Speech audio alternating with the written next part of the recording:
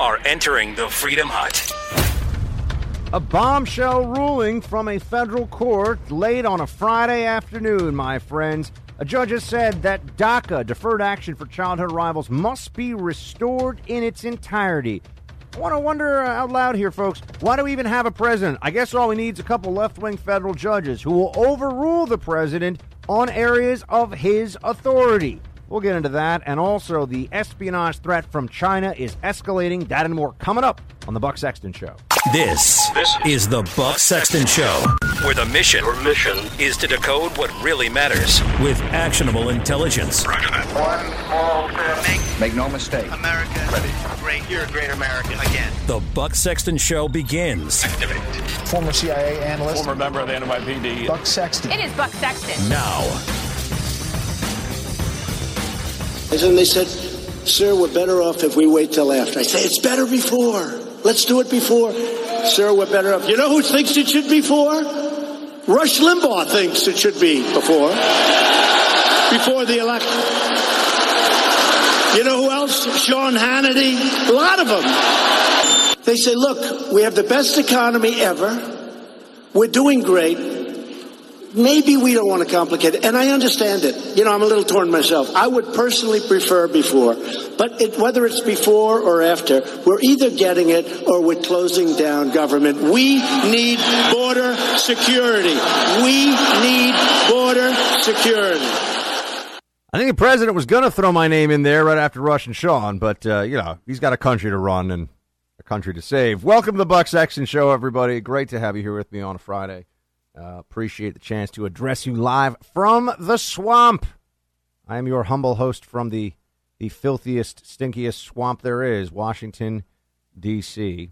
And I do have some breaking news for you to share on the show, which is always fun for a Friday. Usually you get the document dump on a Friday, especially if it's something the government doesn't want people to spend much time thinking about or talking about.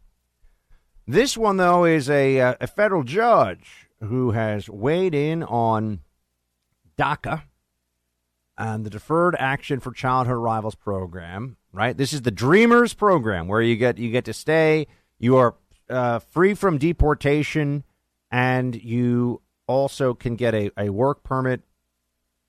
This is, renewable grants of deferred action to non-citizen parents. Oh, sorry, no, that's DAPA. I'll get to that in a moment. So this is how we got to this point, because we need a little bit of backstory before we get to where we are now. President Obama was, in the 8 years of his presidency, including 2 years where he had both the House and the Senate, and where they rammed through a massive entitlement program known as Obamacare without a single Republican vote. So we know they were willing to play hardball on stuff. Not an ounce of bipartisan effort, not an ounce of reaching across the aisle. But Obama did nothing on the issue of immigration. Nothing. No legislation whatsoever. It's only executive orders that Obama took any action on immigration. And, you'd say, oh, Buck, well, the Congress, they wouldn't work with them. Or he was president for 8 years. His party was in power and majority, both the House and the Senate, the first 2 of those 8 years, did not lead the Democrats to reform immigration or do anything substantive on that issue. He only waited until his second term to start just with these proclamations, these pen and phone proclamations, and saying things like, I'm just going to go around Congress if Congress won't act. They won't say that was tyrannical. They won't say now, the media won't say, oh, that's undermining our norms of democracy. That is undermining our institutions. What Obama did was, in fact, dangerous to separation of powers. Trump has done nothing like that. Trump has respected the process at every step of the way.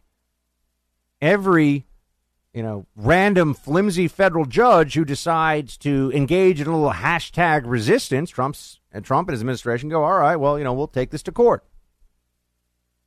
He doesn't just come up with another executive order to go around them or tell them just to go forward with it. Remember this.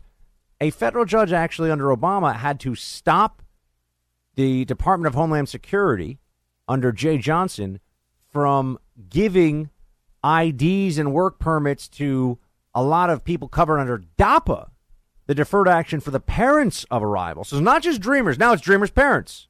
Then it's going to be dreamers' uncles. Then it's going to be dreamers' friends. Then it's going to be people that saw dreamers that live in their neighborhood that also want to be dreamers. That's the way the Democrats play the game.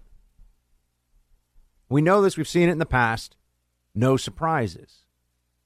But a federal judge in Texas had to step in and stop the Obama administration from giving IDs to DAPA recipients, because they knew that once they had done that, if they were able to just print, and they were going to go forward with it, right? It was supposed to be decided by a court. They said, no, we're just going to go with this anyway, that they would make it a fait accompli. Once it's finished, there's no way of turning it back. So that was what Obama was doing. You want to talk about running through democratic norms and undermining our system of government by refusing to accept the fact that the legislature can act or not act, and that's just the way it is. Obama put us in this position where by presidential proclamation, almost like you're in a monarchy or something, by presidential proclamation, it was decided that the law, which says you cannot be in this country illegally, and if you are subject to deportation. That is the law. No one denies that that is the law. But the law didn't count anymore because Obama said so.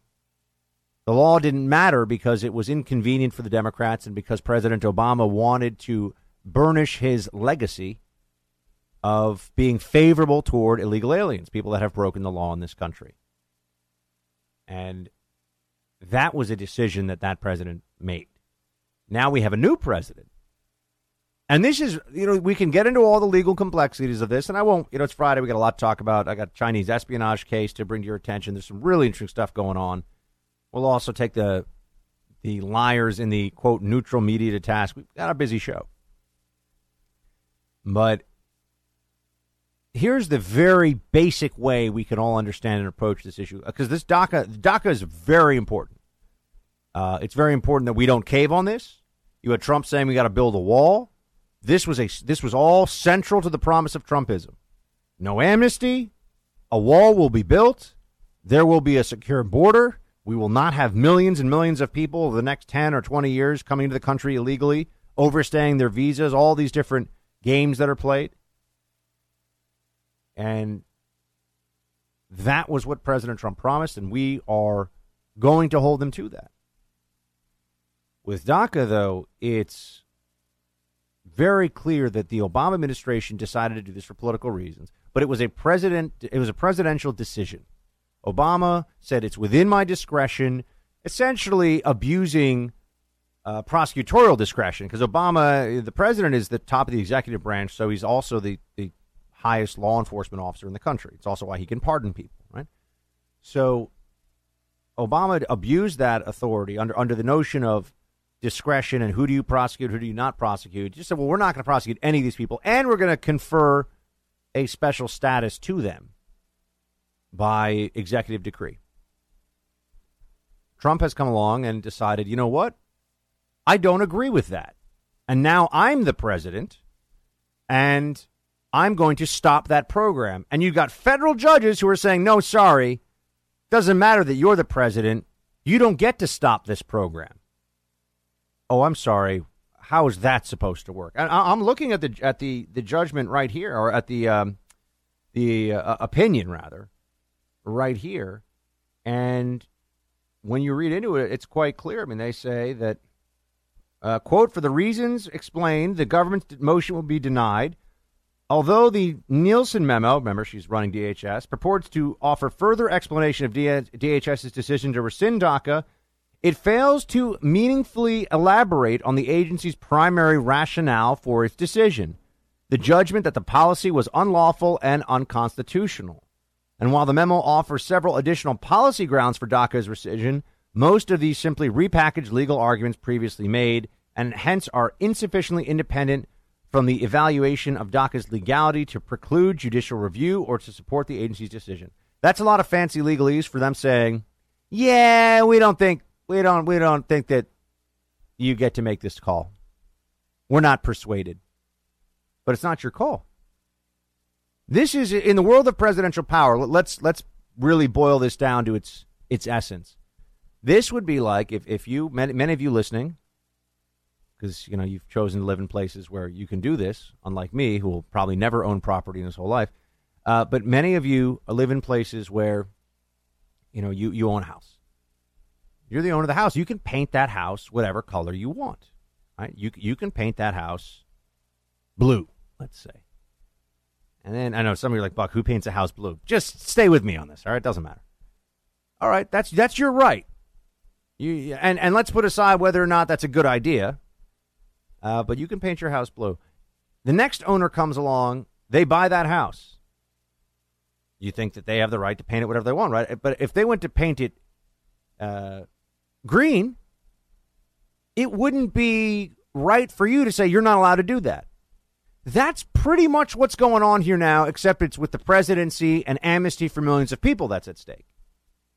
If it was a presidential decision, a presidential prerogative to extend DACA, there is no reasonable explanation how it cannot be a presidential decision to rescind DACA. Remember, the president cannot confer citizenship. So this is not like, you can't pull away citizenship once it's been granted or something, which is also not entirely true. But this is just the president was saying, here's a better version of this. Forget about the painted houses thing. Somebody like, Buck, come on. It's Friday. I know. I'm trying to make it very basic, though.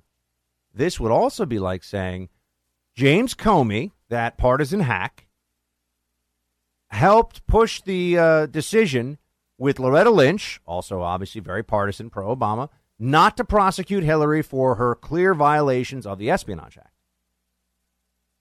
It is not up to a judge in the era of Trump if, in fact, Jeff Sessions and Christopher Wray, the FBI director, decided, you know what, actually, we do think that she needs to be prosecuted for that. That is their call. A judge has no role in this, you see. And a judge has no role in overruling an issue of presidential discretion. This would be like a federal judge saying, what's going on here with DACA? It would be like a federal judge coming out and saying, no, the president, I'm going to put an injunction. The president can't pardon that person. You'd say to yourself, but wait, presidential pardon is an enumerated power. I mean, the president can do this, and it's the president's choice. Oh, no, some federal judge says, no, I'm not convinced that the president has the power to do it this time. So now, this is how you create a real constitutional crisis, folks. And this, you want to talk about undermining institutions and Americans' faith in the governing apparatus around them. What is this all about?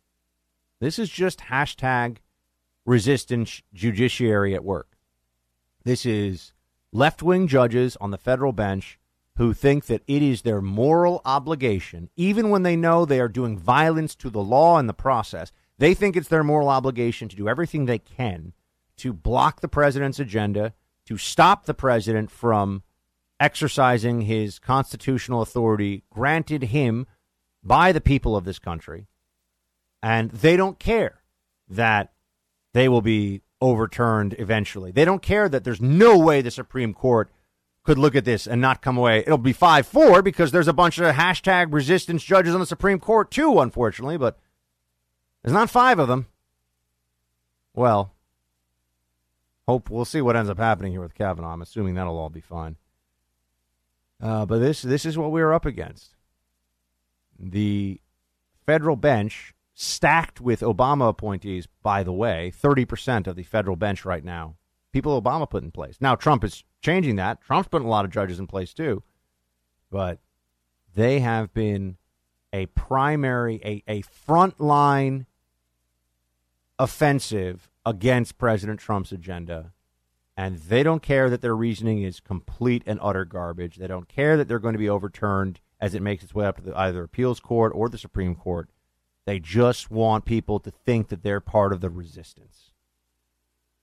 And this you want to talk about undermining the rule of law? This undermines the rule of law.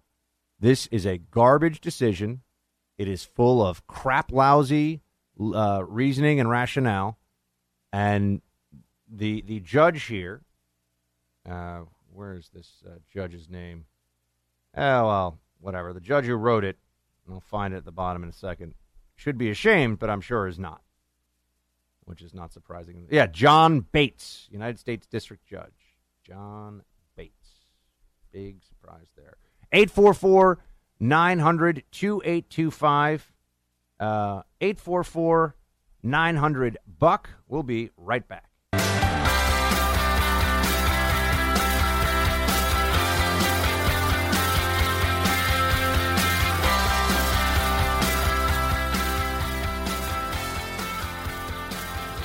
You know, they keep getting mad whenever Trump talks about Russia as a hoax. What is he supposed to say about the Russia nonsense at this point? Play clip 5, please. Now, we're being hindered by the Russian hoax. It's a hoax, okay? I'll tell you what, Russia's very unhappy that Trump won. That I can tell you. But I got along great with Putin. I used to study, not too much, diplomacy. I said, whatever happened to getting everything you want? Now, some you have to be rough, some you have to be nice, but whatever happened? And let me tell you, if I did go up and start screaming, they would have said, he was terrible. He was so rude. It was horrible. His performance was horrible. Whatever happened to fair press? Whatever happened to honest reporting? It's a good question. And by the way, his point there, and we'll return to this later on about the national security meeting that was held yesterday in the White House press conference, and hear from a CNN analyst version of what's going on, which I think really show you exactly what I'm talking about. But they don't offer criticism of the president as guidance. They just offer criticism as this is an itch that they must scratch. This makes them feel better because they hate Trump so much. So it's not that they get angry at Trump because they want him to do things differently. They have to pretend that that's how they feel, because otherwise it's just verbalizing their Trump derangement, right? But they absolutely do, and I really believe this. They absolutely will change their position on whatever the issue is based on whatever Trump is for or against. If he's for it, they're against it. If he's against it, they're for it. They'll move on anything. If he's tough with Russia, he's pushing us toward war. If he's nice to Russia, he's a stooge in the Kremlin's pocket.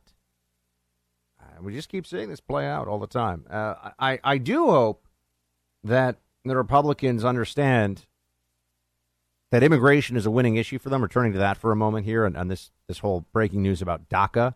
Remember, now they're saying that the president that we have to re-implement DACA. So I guess DACA is now a law, you see.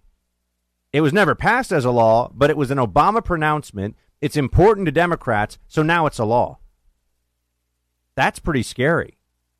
That's not the way this is supposed to work. That's not how any of this is supposed to work. That's not the system that we have.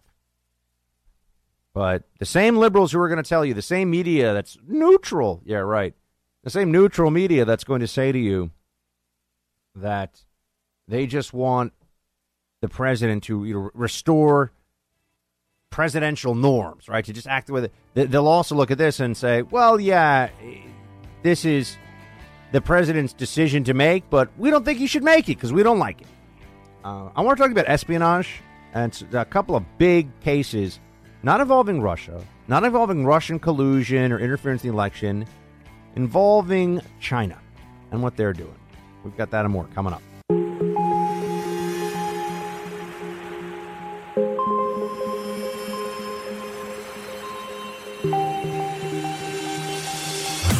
He's holding the line for America. Buck Sexton is back. So the media, because of Hillary's loss in 2016 and their need for some kind of an excuse and a scapegoat, they've got everybody all freaked out about Russia.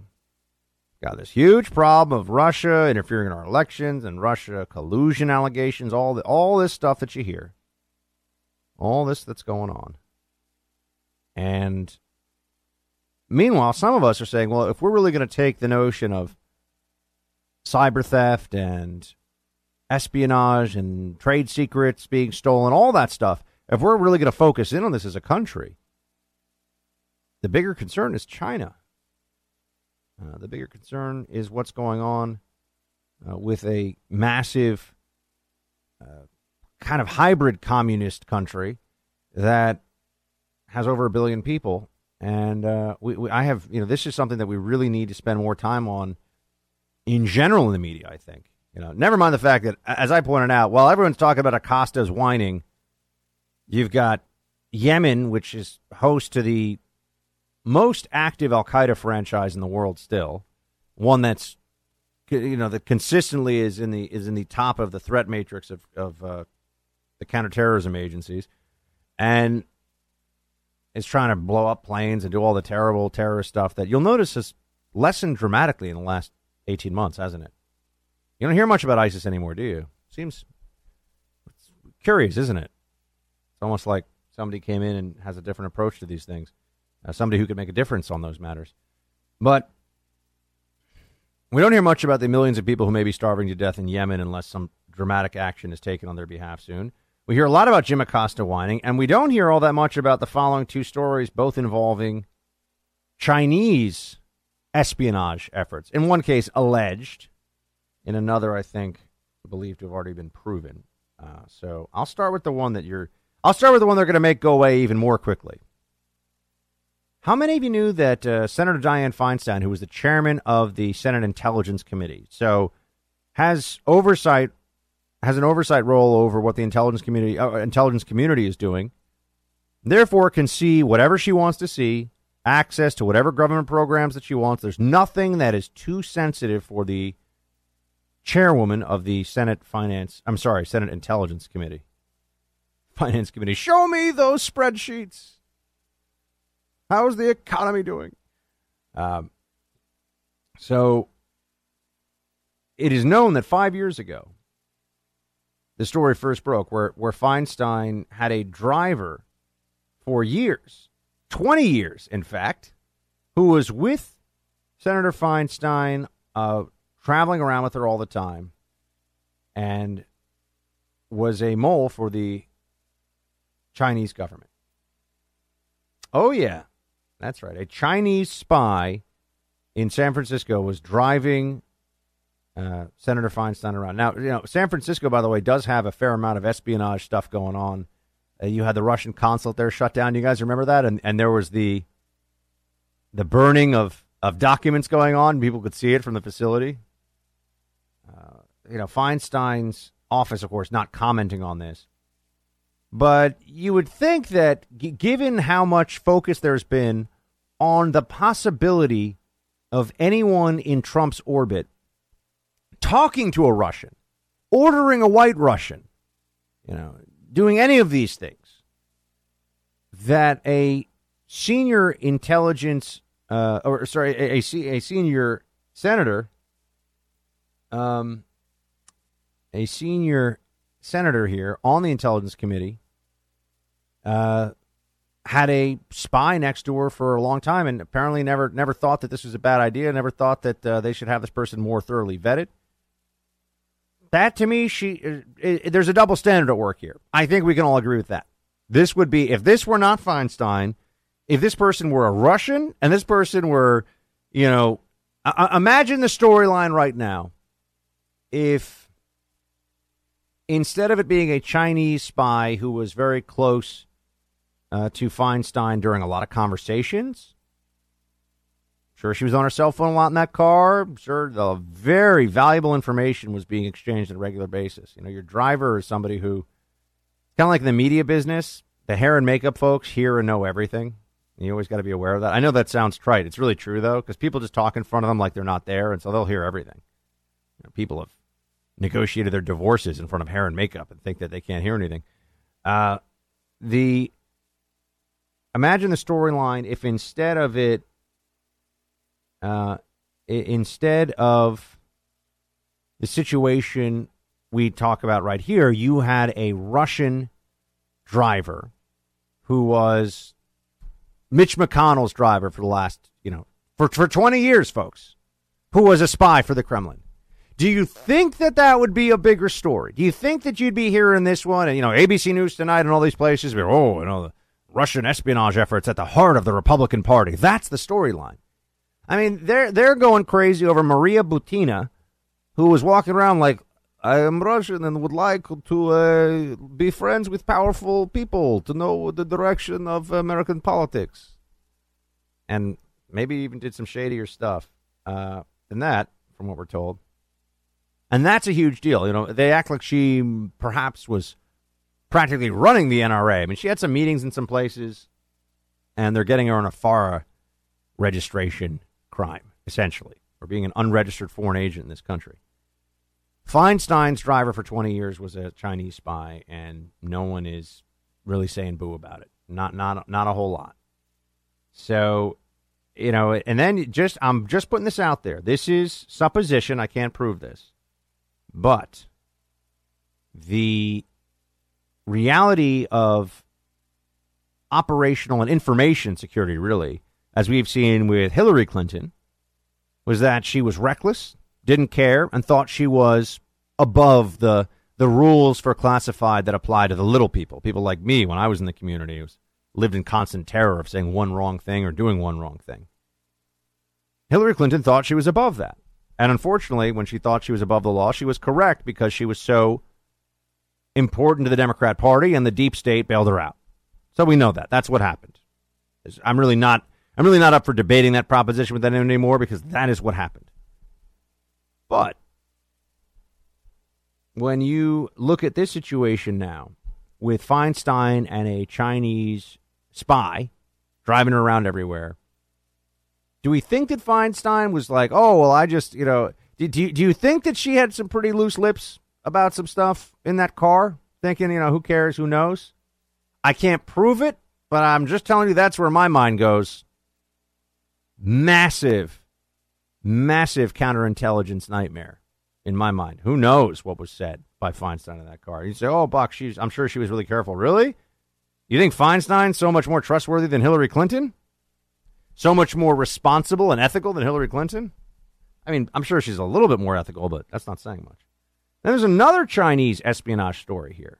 And who's been telling you folks that this is where it's all going? Because now people are saying, oh, wait a second, cyber and spycraft and intellectual espionage and all this stuff, intellectual property theft. They've raised our awareness about this on the Russia front, but China is where the real action is. GE engineer linked to China stole power plant technology, according to the FBI. This just broke.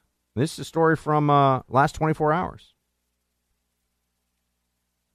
Here's what it says. A General Electric company engineer with ties to Chinese companies was arrested and accused of stealing files related to proprietary power turbine technology, which the FBI says he elaborately concealed to avoid detection.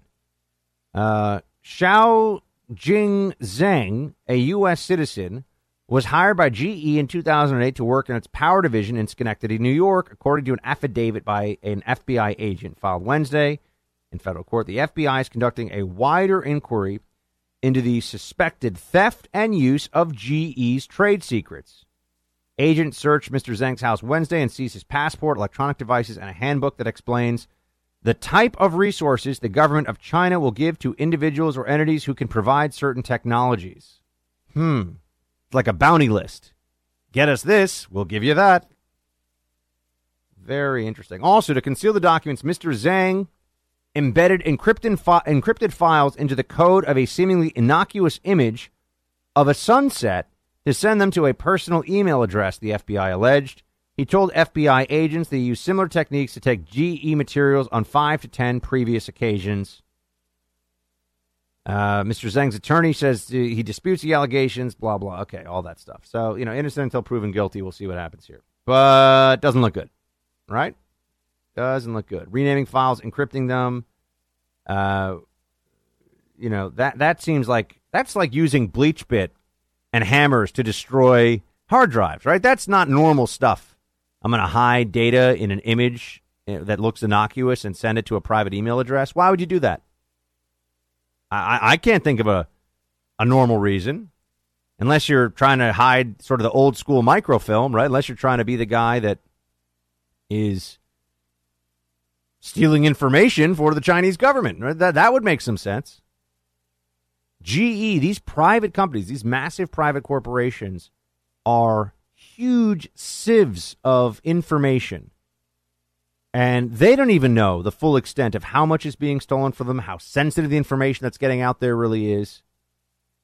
And why do we think that we're going to have, right now I think the assumption that every American goes to bed with every night is we have better better computers, faster planes, more powerful missiles, and just we're just, if we have to, we could kick China's butt because we've got better stuff, and yeah, we've got a better military. But on the stuff front, on the having better stuff front, that's just technology, folks.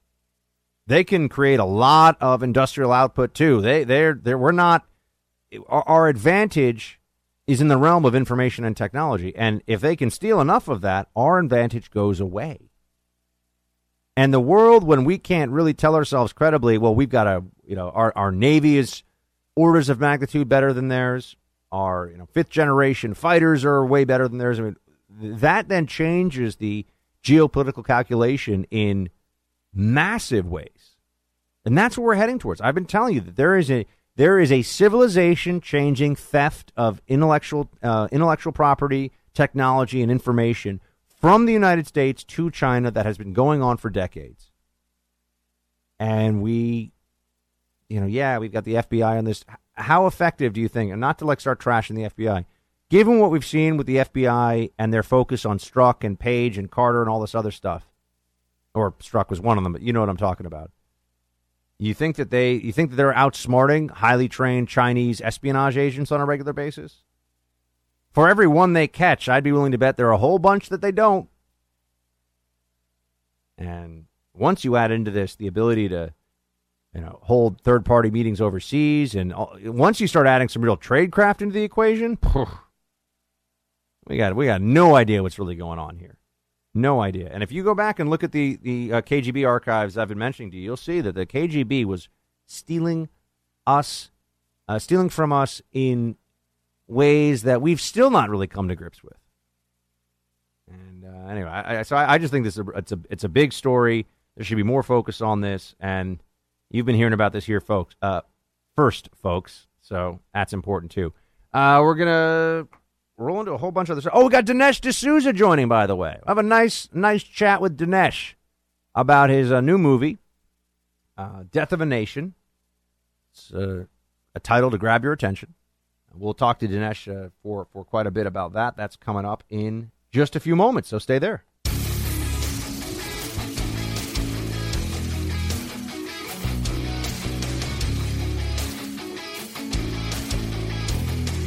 I was about 15 minutes early, and I'm waiting with my wife, and that's fine. Hey, it's the Queen, right? We can wait. But I'm a little early. So I then go up and meet the Queen, and she is fantastic. It lasted for like an hour because we got along. So here was the story by the fake news. The president was 15 minutes late for the Queen. Wrong. And then here's the rest of the story. No, here's the rest. Here's the rest of the story. So they said I was late when I was actually early, number one. Number two, I guess the meeting was scheduled for 15 minutes, and it lasted for almost an hour. The president overstayed. So I was late, and I overstayed, and honestly, folks, it was such a beautiful, beautiful visit and afternoon. But they can make anything bad because they are the fake, disgusting news. I mean, the president's amazing, folks. Why does the president it's always Republicans that have to deal with this. Why should Republican presidents sit there and just get abused by the press corps all the time? Bush did that. He just got abused. Bush got abused by the press. He's a war criminal. It's all about padding his friends' pockets and Halliburton. I mean, he just got Fahrenheit 9/11, that Michael Moore trash heap. Also, the movie was bad. You look at this stuff, and what purpose does it serve to sit there and just allow yourself to get punched in the face by the left and do nothing about it? Trump has revolutionized politics because of this on the right. He has changed the way that we view everything about the discourse, and I think a very good way. You and I know sitting around and just having to take it because we take the high road, because we're the principled ones, because we're the, where does that get you? Talking about words here. You're allowed to fight back with words. We're not talking about violence. We're not talking about hurting anybody. We're talking about pushing back verbally. That's what Trump does. They're the ones that want to be violent. They want us to be verbally abused and suffer violence in silence. Not on Trump's watch. It's a great thing. It really is. Like I said, we got Dinesh coming up here in a few minutes. We'll talk to him about his movie where he's saying that Trump might be saving America. I mean, he's going all in on it. So I'm looking forward to talking to Dinesh about that. And I'm also hoping that you will. I'm getting a lot of really positive feedback, both about the Sean Parnell, Jesse Kelly interview from last week on the Freedom Hut podcast and this week with Raheem Kassam. Raheem and I had a great chat. The podcast just went up last night. If you're looking for something to listen to this weekend, it's a little over 35 minutes, I think. If you're looking for something, just listen. There's no commercials, no nothing, okay? Just having a chat with Raheem about all the things. Fortnite, Acosta, Alinsky, all this different stuff. I think you'll really, really appreciate it. It's on iTunes. Just type in, it's in the Buck Sexton Show feed, but you can also type in The Freedom Hut, and it will pop up. You can just click and listen. And soon enough, we'll have the BuckSexton.com up where you'll just be able to listen to this there, too. And we'll get going with it. Dinesh D'Souza coming up momentarily, and a whole lot of other stuff. So please do stay with me, team. And the third hour is also going to be fantastic, as it always is. If you're putting in long days at the office or at home, if you wanted to get a little bit of a boost, get even more fired up at the gym, or you just need something to help you push through and be as productive as possible and get it done, Strikeforce Energy is there for you. Strikeforce is fuel for the fight, my friends. It's a veteran-owned, American-made energy product, and it's this liquid that you can put in anything you want. Water, tea, lemonade, yogurt. You can even put it in ice cold beer. And it comes in 4 different flavors, 0 sugar, 0 calories. It is delicious. Just pour some Strikeforce Energy liquid into whatever you want, and you will get fired up and fueled up. And by the way, when you go to StrikeForceEnergy.com and enter discount code BUCK at checkout, for every packet you buy, Strikeforce will donate a packet to military members around the globe. StrikeForceEnergy.com, discount code BUCK, because Strikeforce Energy is fuel for the fight. Buck Sexton. Your mission. Decoding the news and disseminating information with actionable intelligence. Roger that. One small step. Make no mistake. America. Ready. Great. You're a great American. Again. This is the Buck Sexton Show. Activate. Former CIA analyst. Former member of the NYPD. Buck Sexton. It is Buck Sexton. Now.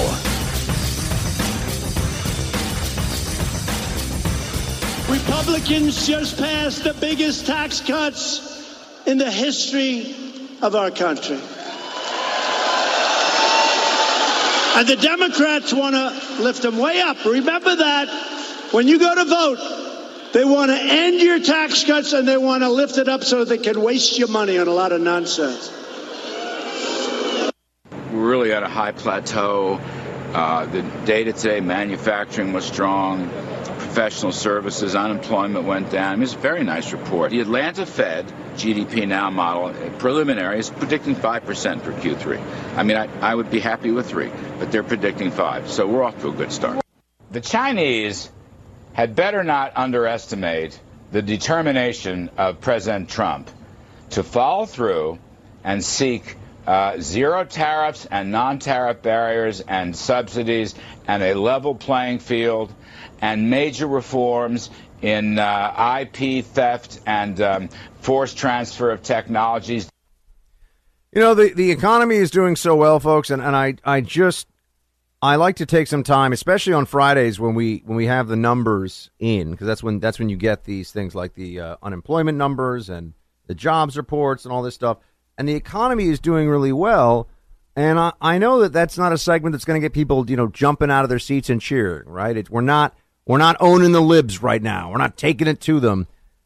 But I feel a need to bring it up because I just think I have to do my part to make sure that you're all hearing this, because you may not be hearing it elsewhere, no matter how much you're reading and seeing and watching. There's so little focus on what really does matter with this president. There's such an unwillingness to look at the things that the president is doing that are having a positive impact on the economy, and to just tell us what the numbers are, right? Let's judge this president by his results. I will say early on, that was what I told myself. I said that, okay, Trump personally, I don't know how this is going to work out with him, but he beat Hillary, and I'm with him. Let's give this a shot. Let's see if Trump can get it done. That was 18 months ago. Now about to get MAGA tattooed on my back. Anyway, the economic numbers, though, are so strong that Democrats can't even come up with a coherent narrative about why they're not good. Can't even tell us why we shouldn't feel like Trump is doing a very, very good job with this. And he's also got other plans. I mean, you know, are you hearing about the workforce training initiative that he's put out there? Play clip 6. More than 4 million Americans are going to receive job training under our new workforce initiative. Manufacturing, consumer, and business confidence has reached the highest level in the history of our country. I'd say that's pretty good. You know, a lot of the numbers he's talking about, he said consumer confidence, manufacturing, unemployment, Hispanic unemployment, black unemployment. He's not just talking about the lowest in a while.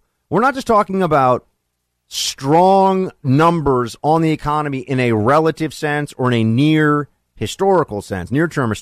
We're talking about ever. So how can that be explained? Oh, it just, you know, I've actually heard some people say recently, well, it's just the continuation of the Obama economy. Yeah, right. We saw the Obama economy for 8 years. Remember what the first couple of years were like? After we were being told, yeah, you know, the country's never really going to have strong GDP growth again. It's going to be kind of just limping along. And they were downgrading our expectations for our future as a means of explaining away Obama's failures failures on the economy. And those failures just come from a philosophy that is hostile to business, hostile to individual achievement, hostile to people being able to pursue their dreams through their own means in the market. Yeah, that's individual initiative and keeping the fruit of your labor without the government. I believe in the Declaration of Independence, as they refer to as, you know, eating out our substance. That was what the Brits were doing to the colonies. And, you know, we don't want that now either. We really don't. You know, Trump has got workforce training. By the way, you've got 155 million people employed in the country right now, which is a record. You got 157,000 jobs in July, 37,000 manufacturing jobs. The U6 unemployment rate is the lowest it's been since 2001. I could go on and on and on. Wages have started to rise, very tough for wages to rise, and it has to do with outsourcing and globalism and productivity or globalization, rather. Globalism, Illuminati. But no, globalization, and there's a lot of factors in play. But I'm looking at these numbers, I'm looking at what's going on, and, you know, you can try to argue with it, but you'll lose. You know, you can try to say that this has nothing to do with Trump. I mean, that's where we are now, folks. Only with this president do you hear the following. Oh, well, his Russia policies are actually very firm and taking Russia to task and holding them to account. But he's not responsible for that. It's happening in spite of him. Oh, the economy is booming and unemployment is super low, and it looks like we're heading into a new era of incredible prosperity right now. But it has nothing to do with Trump. That's happening in spite of him, they say. It's just pathetic, right? In what other circumstance do you have people saying that a president should not be judged by what is happening in the country during his administration? I will keep returning to this. They've just got nothing. They've got nothing. And one of the reasons that they've got nothing is because Trump's got their number. I really like this line, by the way. This was when he was in Pennsylvania at that rally. Play 4. For generations, Pennsylvania steel and Pennsylvania coal made this state the center of the industrial world. The workers of Scranton and Bethlehem and Allentown and Wilkes-Barre were the backbone of American might. But the loyalty of our workers was repaid with betrayal. You were betrayed by our politicians. You were betrayed by the people that ran our country, but you're not betrayed anymore. Yeah, the people at the top weren't particularly concerned about American workers, and Trump saw that, and that's why he's president, folks. That and the border. Workers and immigration that isn't all about everybody but Americans. That's how Trump became president. So we have a lot more to discuss here, but if you want to chat, 844-900-2825, 844-900-BUCK. I will return with some additional thoughts, not right away, but some additional thoughts on that New York Times writer. The more bad tweets. Oh, she hates cops, too. What a shock. They're not going to fire her because she's a liberal and she's a female and she's a minority. And then also Dinesh D'Souza will be joining, talk about his movie. We'll have a great chat, and that'll be coming up in just a bit. I love the taste of Black Rifle coffee, my friends. Tastes like freedom. But really, this is the coffee I drink every day, and I'm making converts here in the office. They thought, oh, I had to get my coffee from a bunch of commie lefties, right? The people that are all about lattes and voting for Bernie Sanders must know more about the best roast. False. Black Rifle coffee is delicious, and it's a company run by veterans who love this country and are building a great American brand. I get Black Rifle delivered to my front door. Couldn't be any easier. I get my K-Cups sent to me, and I'm also about to get the delivery of whole bean coffee, too, because I want to start making some French press stuff at home on my own. You can do all of these things when you go to blackriflecoffee.com/buck. You receive 15% off your order, and that's blackriflecoffee.com/buck. 15% off, folks. Check it out this weekend. Go do it. Trust me. You'll love this site. You'll love this company and this coffee. blackriflecoffee.com/buck.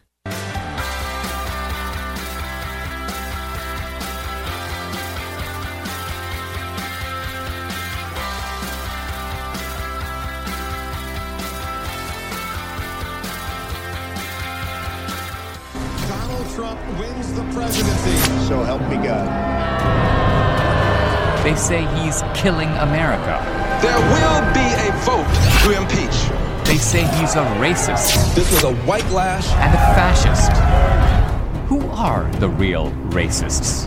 Who are the real fascists? A nation dies when its people are not free. That is from the trailer of the new Death of a Nation. Can we save America a second time? We have the filmmaker, Mr. Dinesh D'Souza, with us now. He is, of course, a best-selling author, columnist, filmmaker, all of the above. Dinesh, thanks for making some time for us. I know you got a lot going on.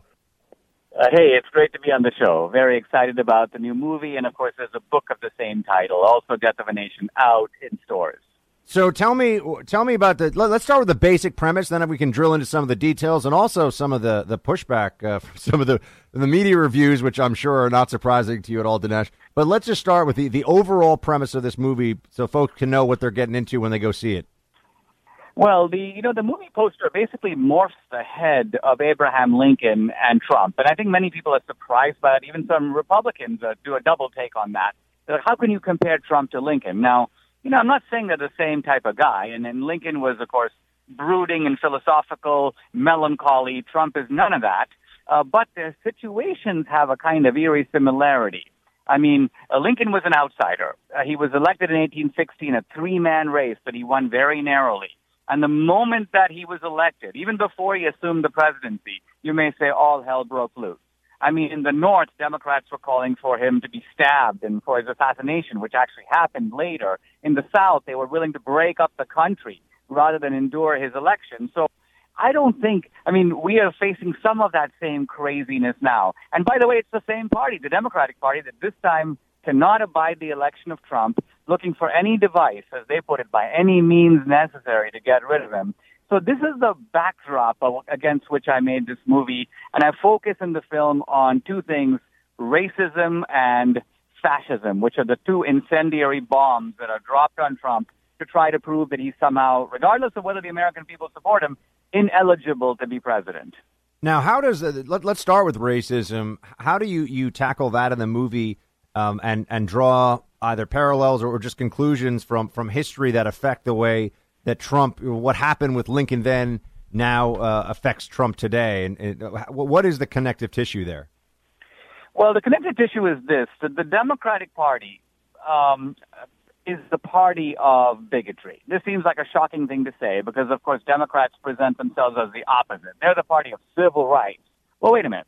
The Democratic Party is the party of the old slave plantation. I mean, Lincoln recognized that.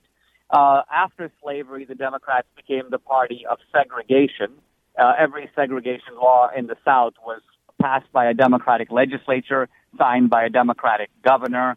The Democrats also started the Ku Klux Klan. The Republicans shut it down the first time. And then a progressive Democrat, Woodrow Wilson, showed a racist movie in the White House called Birth of a Nation. And that led to a national Klan revival. So the sort of second Ku Klux Klan was, according to progressive historian Eric Foner, quote, the domestic terrorist arm of the Democratic Party, end quote. So this is our actual history. Even when you come to the civil rights movement of the 1960s, it was Republicans who got those laws passed. More Republicans proportionally voted for those laws. If the Congress had been made up solely of Democrats, neither the Civil Rights Act of 1964 nor the Voting Rights Act of 1965 would have gotten through. So this is the actual history. It's not taught that way because a lot of the narrative is spun by progressives who are eager to minimize the culpability of the Democratic Party. But that's history the way it is, and that's the history I tell both in the book and the movie. Yeah, and Dinesh, to this point about the history, people don't seem. I see the challenges against you. I've seen some of them up close and personal recently, but people don't tend to say that the history you're presenting in this project or in others is factually inaccurate. But they go into a fit of rage saying that it's unfair. It's unfair that you're telling these facts. I think that's right. The only way that people are attacking me is by misdescribing what I'm actually saying. And so, for example, it's now commonly said out there, there's a Washington Post article about this, basically saying, Dinesh claims in his movie that Hitler was a liberal Democrat. Now, that's nonsense. I never say that. I don't even get close to saying that. What I do say, and this is actually the chilling historical truth, is that the Nazis and Hitler did get some of their disturbingly bigoted and even murderous schemes from American progressives and from the Democratic Party. This is dramatized in my movie. You see a group of senior Nazis sitting around the table. They have in their hands the democratic laws of the Jim Crow South. They're using those laws as a model for their own Nuremberg laws, which made Jews into second-class citizens. But this is actually right from the transcripts of the historical record. I'm relying on the work of an eminent Yale legal scholar, James Whitman, in his book, Hitler's American Model, where he describes all of this in kind of lurid and excruciating detail. So, again, no one questions my sources. They can't. So instead of attacking what I actually say, they go, oh, gee, Dinesh is saying that Hitler was a liberal Democrat. That's prima facie absurd. This is the way the left is trying to discourage people from actually reading my book, actually seeing my movie, and then thinking about it. I don't know if you've seen the interview with Professor Jordan Peterson and the BBC interviewer, where she just dozens of times comes back to you, well, what you're really saying is, and he has to say, no, that's not what I'm really saying. It seems like that's what ends up happening to you. I so know that feeling, and it's white. Wait, Dinesh, I don't mean to cut you off, but we're having a little trouble hearing you. Can you get a little closer to your phone there? Everyone's going to want to hear what you're saying. Yeah, I'm sorry. Is that better? Yes, yeah, much better. There. So you're saying the Charlottesville narrative. I mean, this is big. People want to hear what you're saying here. Go ahead. Yeah, what I was saying is that the Charlottesville narrative, the Charlottesville tragedy was a tragedy. Obviously, a person got killed and run over. I don't dispute the tragedy in the slightest. What I'm disputing is the ideological meaning of Charlottesville. And what the left basically says is, look, all those guys, those white nationalists, they're right-wingers. And therefore, bigotry today is on the right. And what I do is I dispute this. I show that Jason Kessler, the organizer of the Charlottesville white supremacist rally, is an Obama activist and an Occupy Wall Street activist, a left-winger. So you then may ask, wow, how does an Obama voter, an Obama activist become a white supremacist? Something seems really fishy. And the media knew about this at the time. I mean, it was reported on the Southern Poverty Law Center website, but they suppressed it because it was inconvenient to their Charlottesville narrative. And in the movie, Buck, I interview Richard Spencer, the poster boy of white supremacy. And we just get into his politics in some detail, and it becomes sort of dismayingly obvious as you listen to him that this guy is not only on the left, he's on the far left. I ask him simple things like, do you believe all men are created equal? No. Do you believe our rights come from God? No. Well, who do our rights come from? Where do we get them? Well, our rights come from the state. Where else can we get them? The state is the source of all rights. It becomes clear this guy's a collectivist. He believes in the all-powerful state. I ask him, what do you think of Reagan? Terrible president. Who are your favorite presidents? And he names a bunch of Democrats, starting with Andrew Jackson. And then I say, well, these are Democrats. And he goes, well, party, who cares about party? And I go, well, Jackson's the founder of the Democratic Party. So what really, again, for the audience, it's eye-opening because you suddenly realize that this guy who is routinely described as a right-winger is not a right-winger at all. He's no conservative. He's in a sense a pawn of the big lie. And so I think what I'm trying to do in the movie is not just through argument, but through investigative reporting, through the horse's mouth, enable people to see the way in which not only bad things have been done by the Democrats, but then progressive scholars and historians have covered this stuff up. And we have to confront the reality of America today. We're dealing not just with fake news, but fake scholarship and fake history. Death of a Nation is the film, everybody. It's in 1,000 theaters across the country. Dinesh, will there be a plan for a further rollout? People will eventually be able to download this. Where should people go also to find out more information? Yeah, so obviously eventually it'll come out in home box office and so on, but don't wait for that. I would urge people to go see it soon, go see it this weekend. Really, the fate of a movie depends on the opening weekend and the opening week, because if our movie does well, it explodes to more theaters, it spreads out to more people. So take your family and friends and go see it. And this is how you see it. Go to tickets.deathofanationmovie.com. So tickets.deathofanationmovie.com. And if you enjoy the movie, there's a book of the same title out in the bookstores. All right, everybody, go check it out for yourselves. Dinesh D'Souza, thanks so much for making the time, sir. Good to talk to you, and we'll talk soon. My pleasure.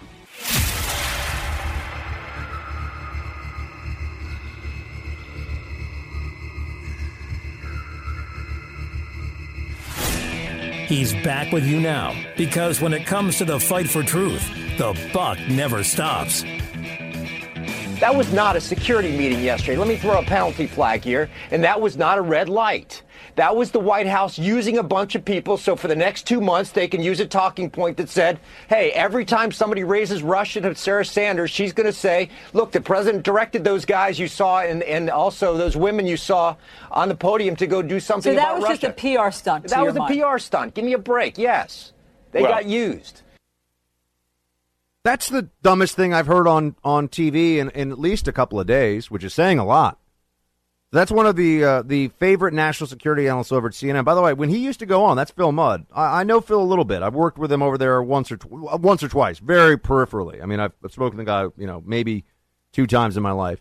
But initially, he was like the way they brought me in, which was national security. This is counterterrorism investigations. But he realized if you want Zucker and the rest of the higher-ups at CNN to like you, you have to be hashtag resistance. You have to be anti-Trump. And so he's the guy who was yelling about the S-hole countries, and he's gone completely full-on polemicist, pundit, the whole thing. And his analysis there is just tainted by it because it's a moronic thing to say. It was a stupid thing to say.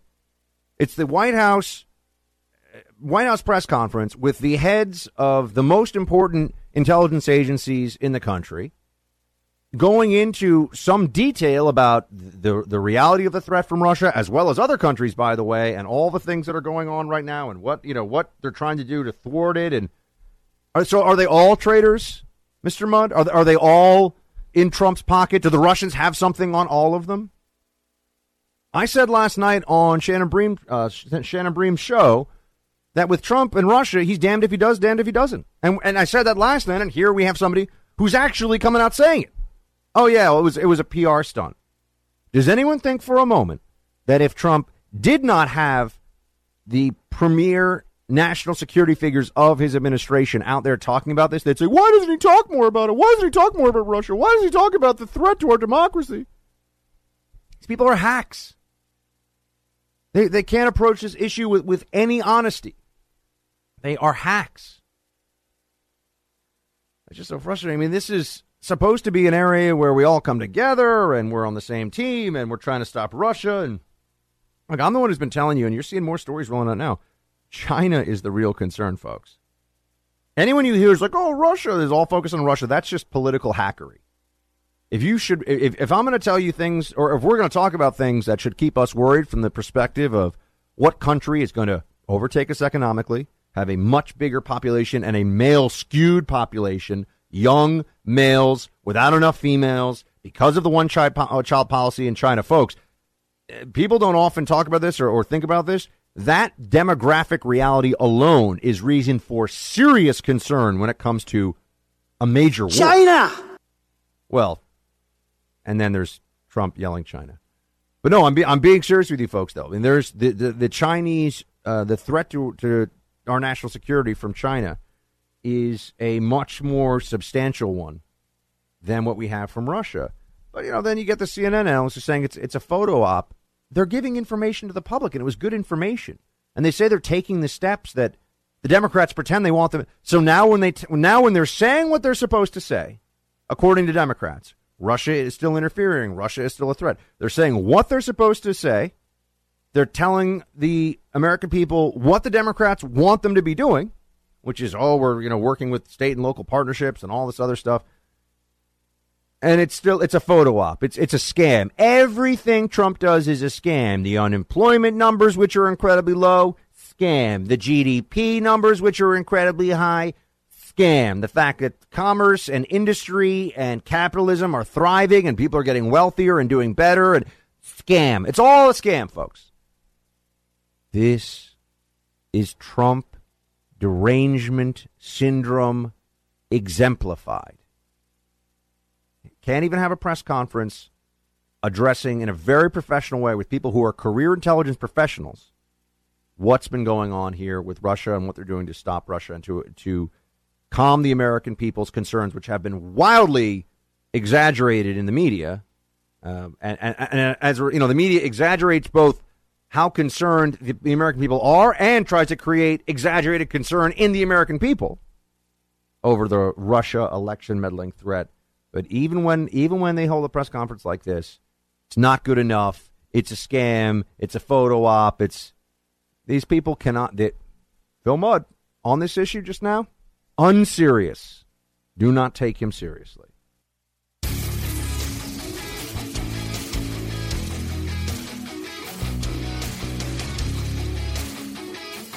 And this kind of unfocused, visceral anger at the other side are really neutral people, like folks on the press corps, it can lead to this. They're not neutral.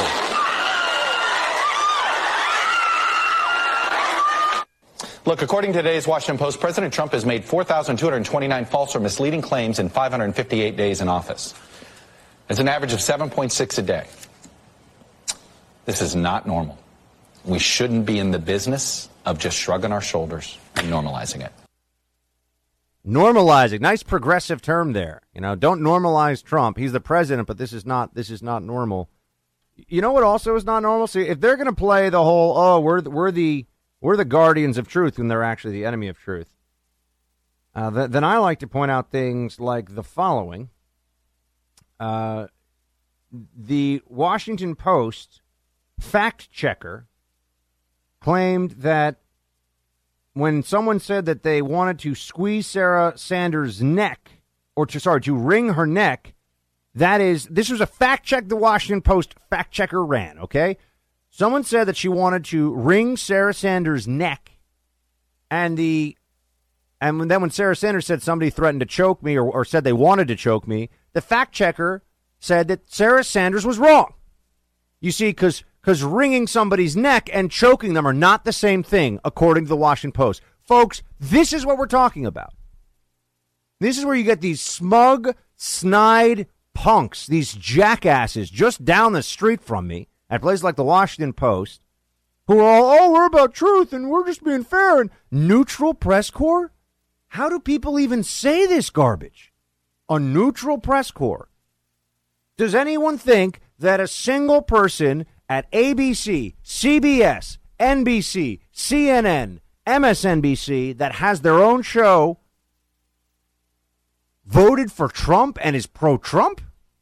Someone's going to be like, Buck, there's somebody who's on at 8 a.m. on Sundays once a month when there's not a baseball game. I mean that you can actually think of off the top of your head.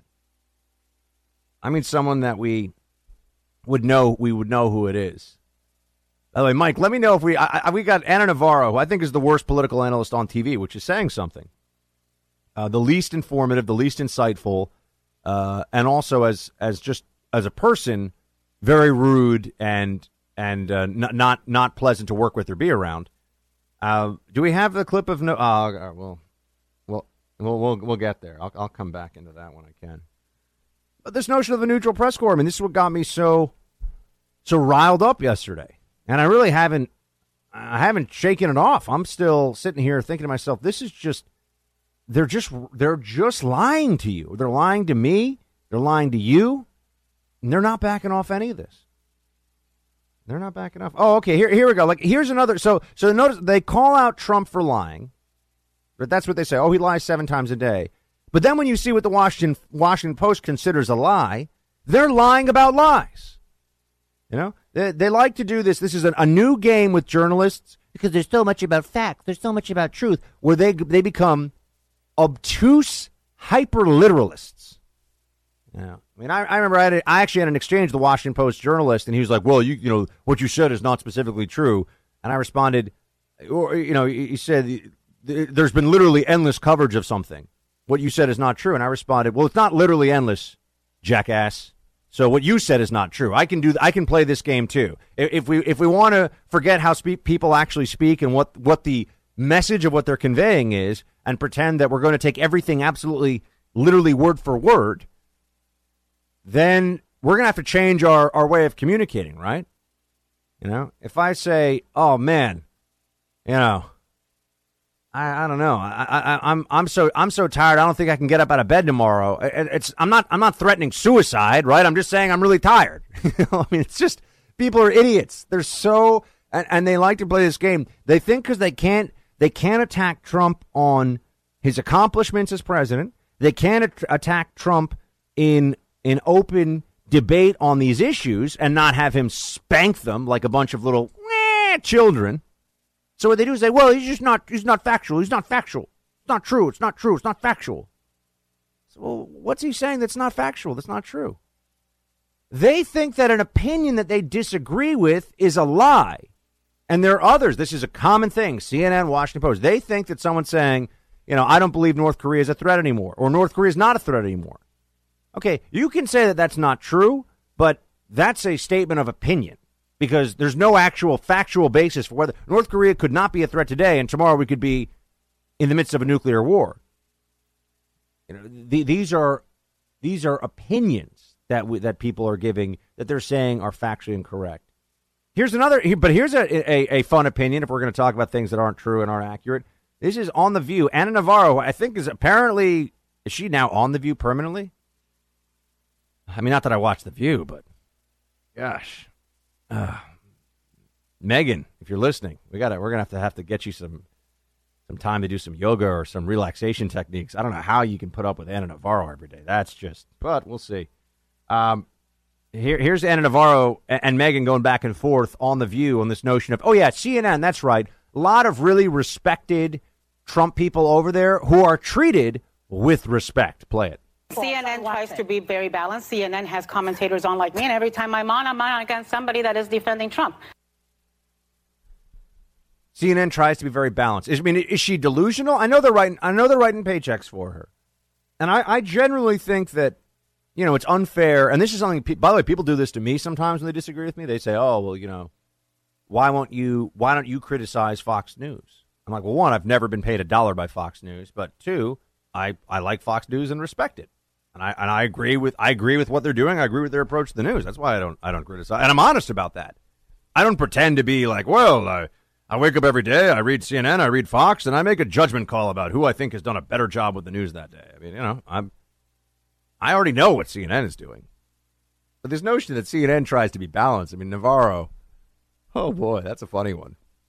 Yeah, who are the Trump defenders that are on air? You'll notice nobody. When was the last time that they put? Oh, let's just run through some people here. That would be.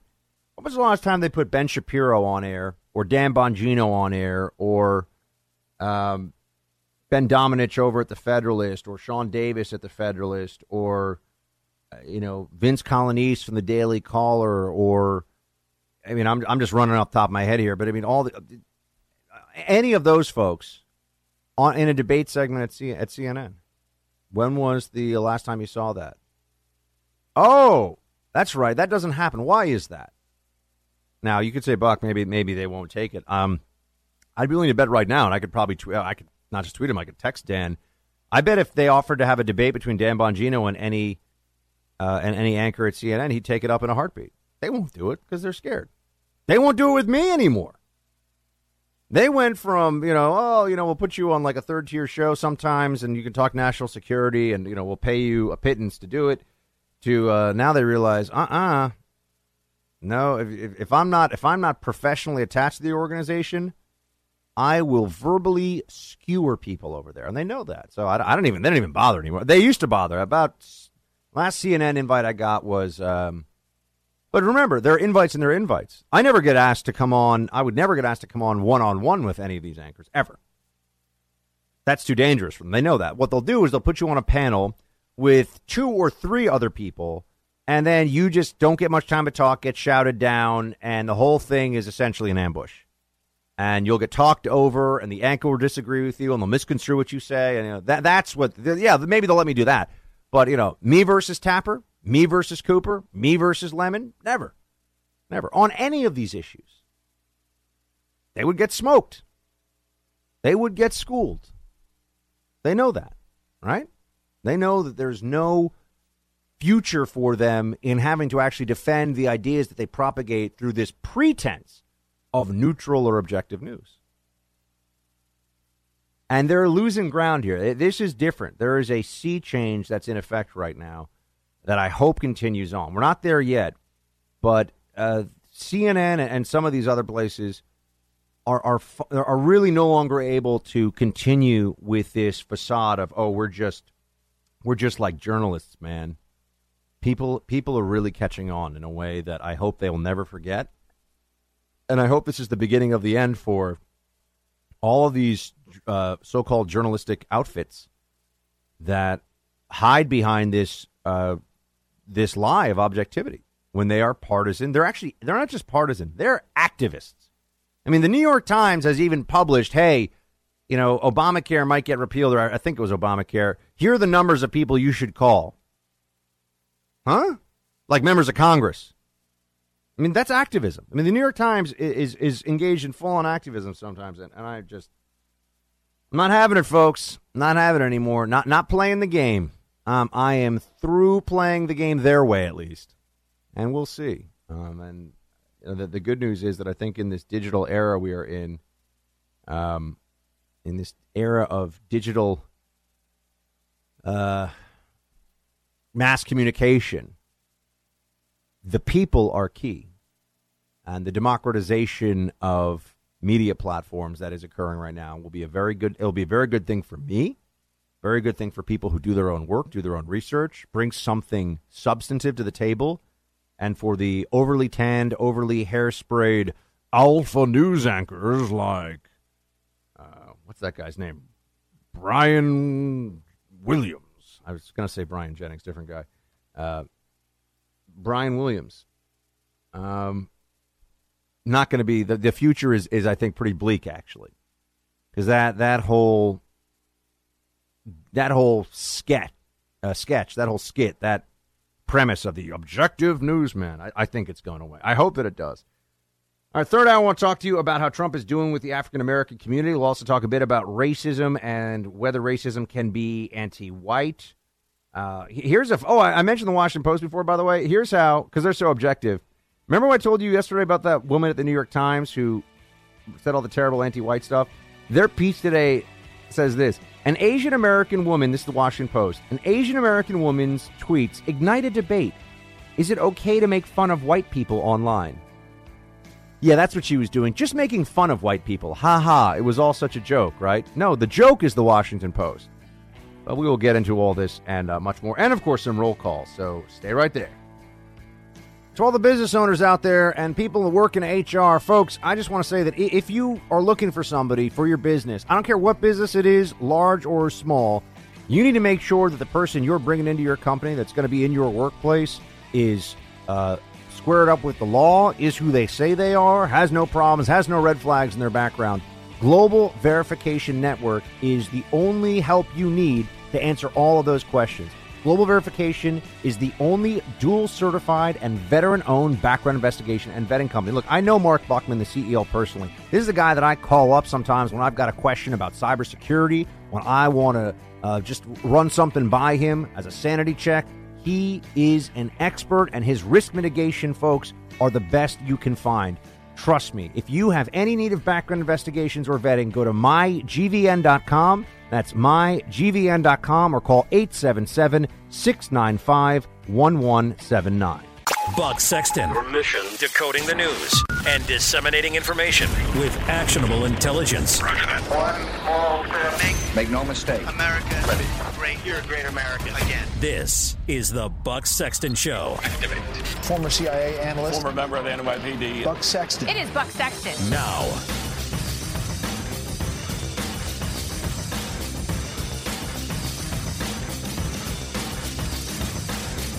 Man attacked on bus for being white. That's the headline here, folks, from Fox 5 New York. In my hometown, New York City, cops are looking for a guy who attacked a stranger for being white. This is according to the police. This guy walked up to someone, punched him in the face, making an anti-white comment, and the attacker then got off the bus. They don't know anything about it yet. I think what's fascinating about this is that they don't call this racist. Isn't that amazing, folks? Isn't that astonishing? So you can be assaulted in this country now because someone does not like the color of your skin. As long as it is white, they will not call that racist. They will just call it anti-white or attacked for being white. And this is a reflection. I know you could say, Buck, why are you talking about this local crime story? You know, this, what does this have to do with anything? No. This is, in fact, a reflection of exactly what I've been talking to you about here. This is a reflection of this idea that is very common among progressives, that is very widespread on the left, that you should, that there's no such thing as anti-white racism.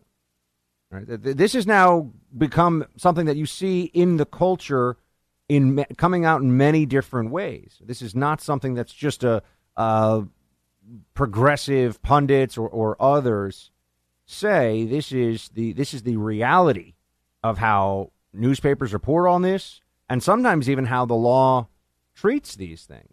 You know, sometimes it's even a function of when you look deeper into this, you find out that they won't even press hate crime charges against somebody for an anti-white attack. And I feel like given what's going on with the New York Times in the last 24 hours, it's worth taking a look at some of this. It's worth looking a little deeper and see how we could be in this place. By the way, in case you were wondering, Jong, who is this woman who just got hired by the New York Times, and that they stayed with her, right? They're not firing her. It's not just the anti-white comments for here and there that got her in trouble. You have her saying things like that. This has come out today. F the police. Cops are a-holes. All kinds of anti-cop profanity. She refers to, as I said, blank the police, and then, also she wrote, kill more men, in response to somebody. I mean, this woman is her Twitter account, it's not that she's woke, it's not that she made a mistake, it seems like she's deranged. She's now a New York Times editorial member, the most prestigious, in its own mind at least, newspaper in the country, has hired this person and kept her on board. And I think that we are allowed to ask the question, if, break this down into layers. Let's do some real analysis of the concept here. Yeah, I reject the notion there's no such thing as anti-white racism. But as we see, as it's reported, you can be attacked for, it's anti-whiteness, but it's not racism. Let's unpack why they think this is the case. And I would also note that one thing that you don't ever hear the media talking about this. There were race riots under Obama. Now, I know it's early in the Trump administration, but there haven't been any race riots under Trump. And to be told constantly that that race relations in the country right now are so much worse because of Trump than they've previously been, I sit here and I think to myself, well, I don't really see the Black Lives Matter movement is not out in the streets, largely agitating. It was largely agitation that was going on. And I'll debate that premise with anyone because I saw the rallies myself. I was there. What do we want? Dead cops. When do we want them now? Things like that were said. Cops are racist murderers. It was not, we just want police reform. That's not what the movement was. It wasn't what it was telling people. I mean, maybe that's what they were hoping for, but that wasn't what they were saying. Do words have meaning or not? But let's step back and look at this premise. There's no such thing as anti-white racism. New York Times has made that abundantly clear. They do not believe that's a thing. As I told you yesterday, this is because the left views all race relations as existing within a hierarchy. And this is true of also just different groups of people in general, but everything is about intersectionality and where you fall on this scale, and it's about degrees of oppression. And if you are at the very top of the oppression pyramid, as they say white males are in our society, it is impossible for someone to engage in racism against you. They have actually redefined the term racism.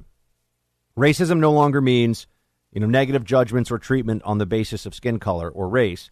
Racism is now some progressive, it has to do with hierarchies of power and everything. Okay, fine. I want to know what we should teach kids about race and racism now when it comes to white people. I mean, I want to know how far they really take this.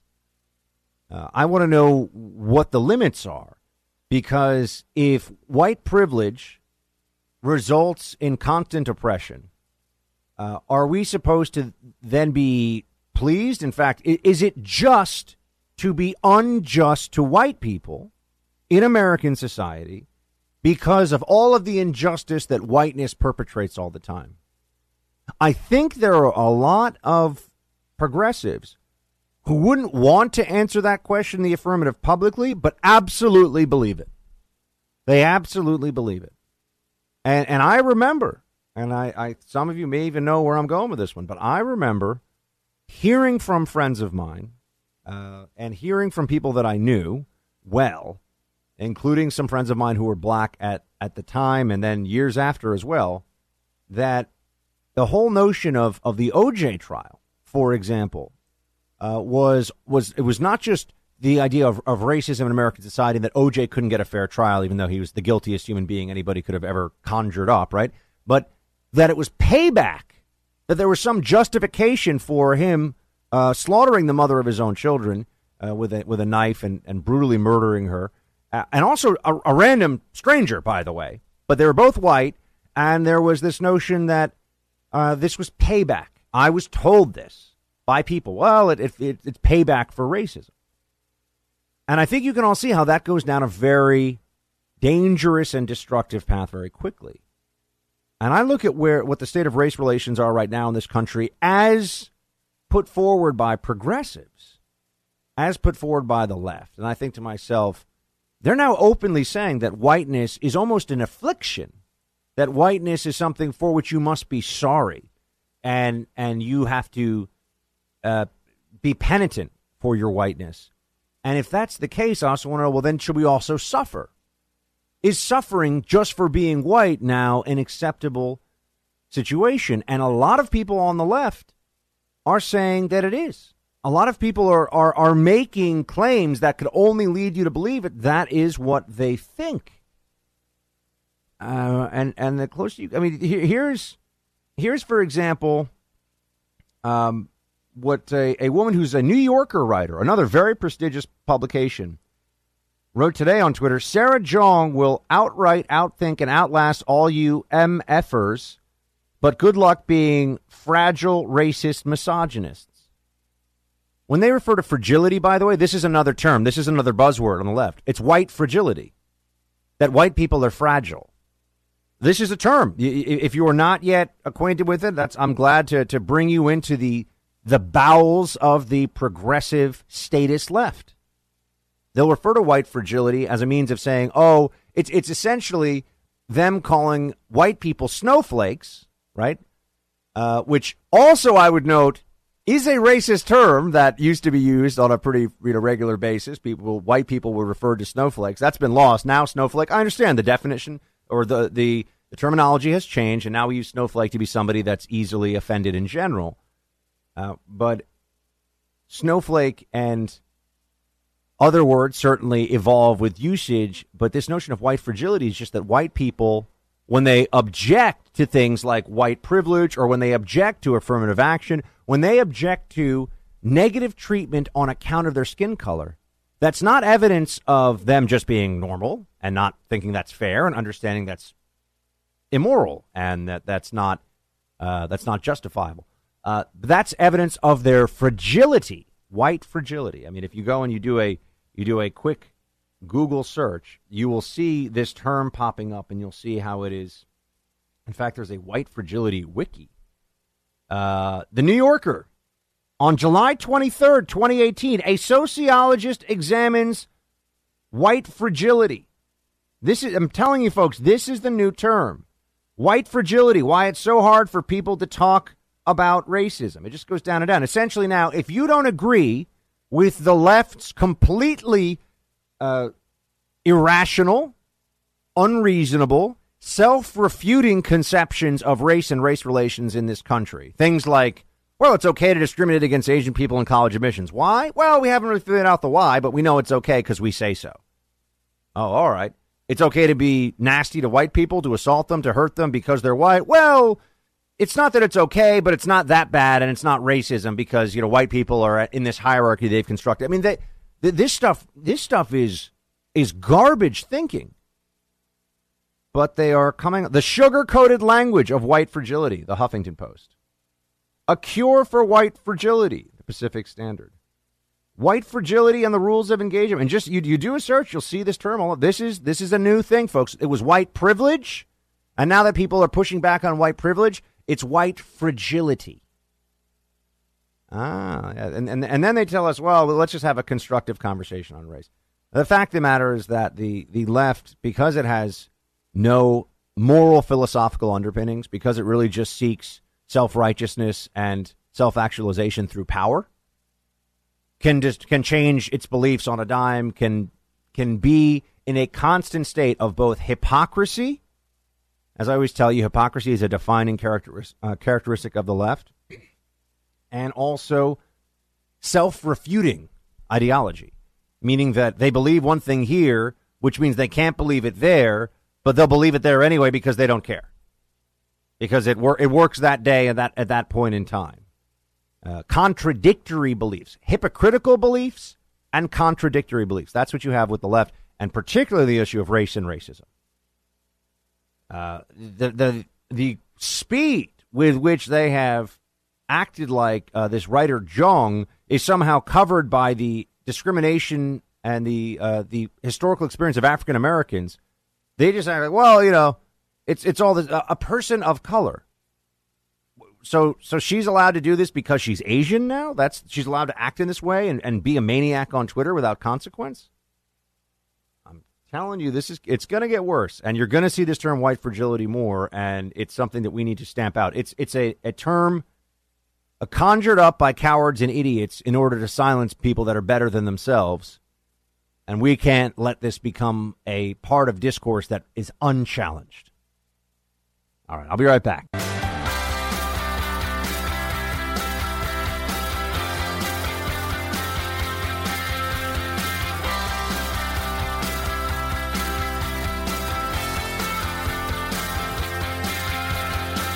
African Americans, so many others. I said, what do you have to lose? You have high crime rates, you have horrible education, you have this. I went through a list of 10. That's what happened. African American, Hispanic, Asian. You have the lowest level of unemployment in the history of our country. How does somebody fight that, right? How does somebody fight it? To be honest, this is probably going to be and I'm going to say this at this table, the most pro-black president that we've had in our lifetime, because, and I try to, analyze the people that I encounter. This president actually wants to prove something to our community, our faith-based community and our ethnic community. The last president didn't feel like he had to. He felt like he didn't have to prove. He got a pass. This president, this administration is probably going to be more proactive regarding urban revitalization and prison reform than any president in your lifetime. President Trump has been making overtures from the very beginning to the black community, and I really do believe that he is hoping to prove his good faith to the black community in this country through results. And there's some reason to believe, there's some evidence to show that this message is starting to get through. For example, I believe that according to the latest Rasmussen poll on this, look, his support among African Americans is tiny. All right, it's small, relatively speaking to. Well, I mean, it's basically what a lot of Republicans have, but I'm saying it's a fraction of overall African Americans in the country. It's something on the order of 10 or 12%, I think. And according to the most recent Rasmussen poll, which I'm trying to find right now as I'm on air, but I'm pretty sure I read it earlier today. I have to read a lot of stuff. It's basically doubled. It's now somewhere in the low 20s, which is substantial. I mean, Republicans have had a hard time. They've had a hard time bringing the black community onto their side of the aisle. And I just think that the numbers right now don't lie. I mean, Hispanic unemployment is at a record low. Black unemployment is at a record low. And when you listen to all the people talking about how Trump he's so racist, I just think to myself, why do they come up with this narrative and never give me any of the details of what he has done that makes him a racist? By the way, that's a terrible charge, isn't it? This is thrown around by the media. I mean, people will go on CNN and freely say that the president is a racist, he's a misogynist. They'll say these things, denigrating the current commander-in-chief, denigrating the president of the United States, and they don't feel the least bit strange about it. By the way, there's one more thing here. This is a black veteran who I wish this would go viral. This is a black veteran slamming Democratic Councilwoman Melissa Schlag because she was kneeling during the national anthem. Here's what this black veteran had to say. Play clip 1. That you're right to protest, to take a knee, to lay down, to burn the flag, to do whatever it is that you so please, okay? But if that's what you would like to do that on your own time.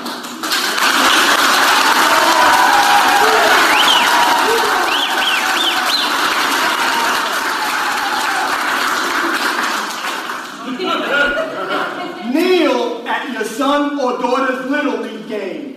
When you become an elected official, you become a representative of all of Haddam and all the constituencies. There's a reason why the lady that represents justice has scales in one hand and sword in the other in a blindfold. She does not look to see who she's going to stand just for and who not. But unfortunately, one of us select persons decided to pull down the blindfold and start peeking. Okay? That said, you ran as a Democrat. But once you became elected, unfortunately, you have to represent all of your constituencies. Yes. Last week and this week, you've told at least half the town, I don't care whether I offend you, and I am going to act on my whim. You took an oath. Powerful stuff there from a veteran, an American, and a member of the black community. I thought that was something worth hearing before we get closer to our weekend, folks. We will be back in just a moment.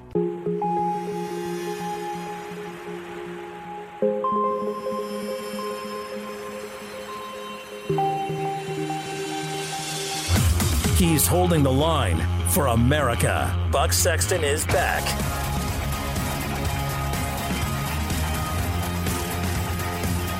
Sarah Huckabee Sanders was asked about this in today's briefing. Her first answer was a recounting of the responsibilities of the press. So they tried again. Look, while we support that or not? While we certainly support freedom of the press, we also support freedom of speech, and we think that those things go hand in hand. Joining us now, New York Times chief. We're not going to air that anymore. Let's make that the last Sarah Huckabee Sanders clip ever aired at 4 o'clock. Yeah, that's it. You know what? That makes me sweat. That is vile. Well, and the previous answer. That made me sweat. The previous answer this that we is someone who complains about a restaurant that exercises their First Amendment right to kick out someone that they think is obliterating democratic norms. I seriously, that made me sweat. What the heck is this obliterating democratic norms talking point that you keep hearing from imbeciles like Nicole Wallace? What does that even mean? Democratic norms? That the president has to agree with you? Civility's been a one-way street with Democrats for decades. Now finally we have a president who's like, you know what? Not playing that game anymore. You slap at me, I'm going to slap back. No more turning the other cheek for the commander-in-chief. And then they talk about things like, oh, it's undermining our democratic norms, undermining our institutions, putting our democracy at risk. How? You know, what the cowards at the enemy of the truth media, also known as CNN, won't tell you or don't want to talk about is that Obama used the Justice Department to make sure that there were no leaks about how craptacular his national security policy was. That's why they went on to all the different agencies. More prosecutions under the Espionage Act than every other president before Obama combined. And included in at least one indictment, a Fox News reporter as a co-conspirator. And also pulled phone records of reporters. I mean, just did things that were beyond the pale of what we expect for, if you want to talk about a free press, that's threatening a free press. Calling Jim Acosta a clown is not threatening anything. Jim Acosta is a clown. Why is this so hard for these morons to figure out? He is not somebody that we all have to sit around and clap for because he's doing such a hard job. These are not hard jobs, folks. I've been deployed to 2 war zones with members of the United States military. I was assisting them as a civilian. I saw what they were doing. That's a hard job. I worked in the NYPD. I saw what those guys were and gals were doing day in and day out. That's a hard job. Wearing a suit and sitting in the White House and getting to ask questions and be on TV is a privilege. And any one of those people, and this is what they're this noxious combination in the elite echelons of media of tremendous arrogance and tremendous insecurity. So you never really know what you're dealing with, right? They think they're amazing, but deep down, and they want everyone to treat them like that, but deep down they know that they're completely replaceable and not a person of much substance at all. And Nicole Wallace, I mean, the fact that she was formerly a Republican, I don't know if she still considers herself a Republican, but she just goes on MSNBC and does the liberals' bidding for them. I mean, how does she feel about that? She really feels good? You know, she was such a conservative, or she believes so much in the GOP that now she's willing to go to the other side and cheer for the other team? Folks. This stuff, this cannot be allowed to continue on like this. We need to fight. We need to fight back. You know, saying that she's going to ban the White House press secretary from being on her show. First of all, it's a completely idle threat. I mean, it's totally. But, to say that it was vile and to pile on with Sarah Sanders. What was Sarah Sanders really going to do in that press conference with Acosta? I mean, this is, by the way, can I get a buck slap, John, for Nicole Wallace here? I need some kind of for her comments. Exactly. I gotta say, what was Sarah Sanders going to say? I'm going to undermine the president. I'm going to say what he said was wrong. She's his spokesperson. The president speaks for himself.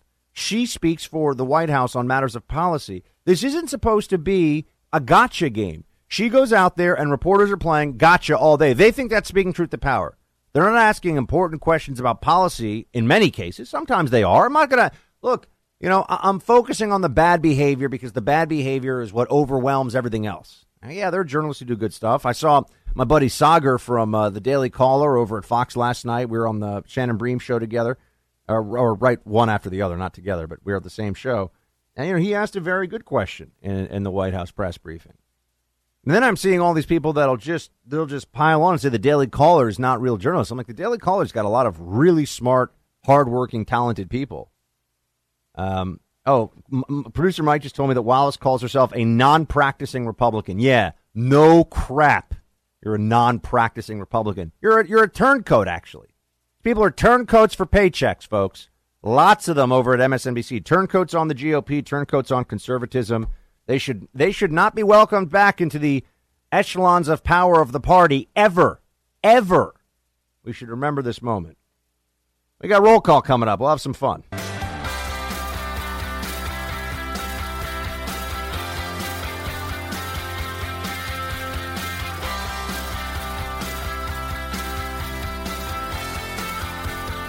You know, we did a story today on my TV show about dogs that are a little pudgy.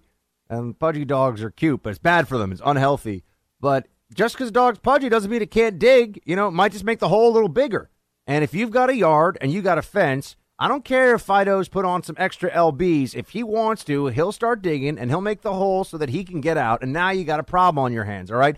Don't let your pet, skinny or fat, slip through the fence, okay? Dig defense is what you need. It is genius. It extends the protection of your fence underground. You install it at the base of any fence, and it will protect both your pet and your property. No more chasing Fidos. He runs around once he gets outside the fence like he's on some kind of jailbreak show. None of that, all right?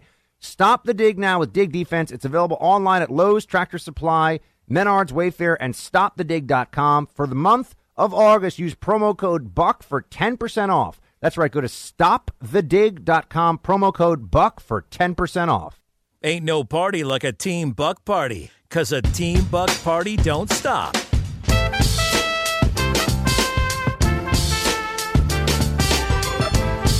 Yeah, we got Buck turned up to 11.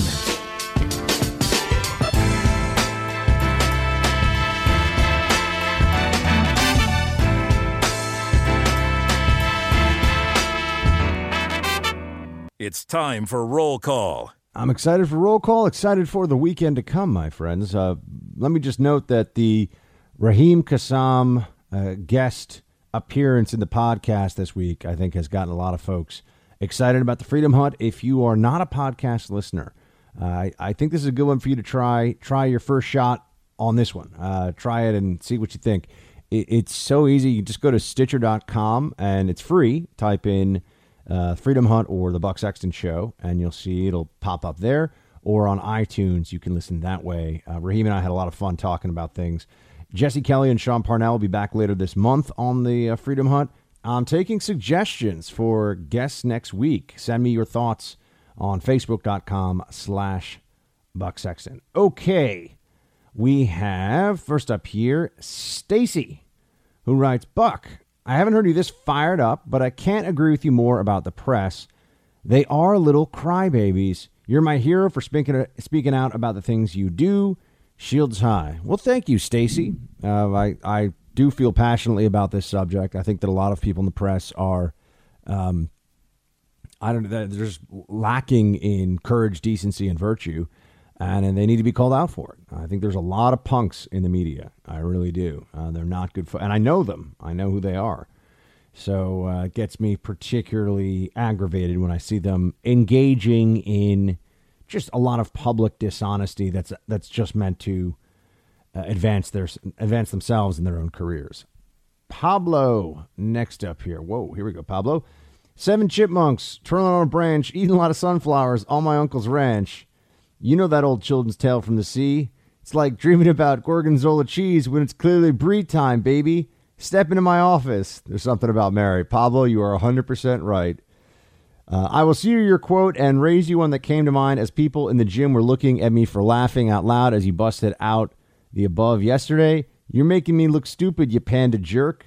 Thanks for the laugh this morning. Shields high, brother. Well, Pablo, I'm glad you got a laugh out of that one. And I don't know what you're making me look like. You're making me look stupid, you panda jerk. I don't know what that's from. So I'm gonna have to hit the buzzer on that one. But thank you for writing in, buddy. Always good to hear from you. My brother Darby from Texas. He's next up here. Something about Mary. Yep, he got it right. Step into my office. You're fired. Ha! Well played, Buck. Well, thank you. Thank you, sir. Well played for you, too, for getting it right. Next, we have Lenny. Lenny writes, greetings from Arizona, Buck. First time ever watching your TV show today. I watched the interview you did with Dinesh D'Souza. Wish you spoke up more than your co-host did. The interview hasn't even started, and that smug look she had was truly annoying and obnoxious. I give credit to Dinesh for keeping it cool and collected the whole time. Enjoy your weekend and shields high.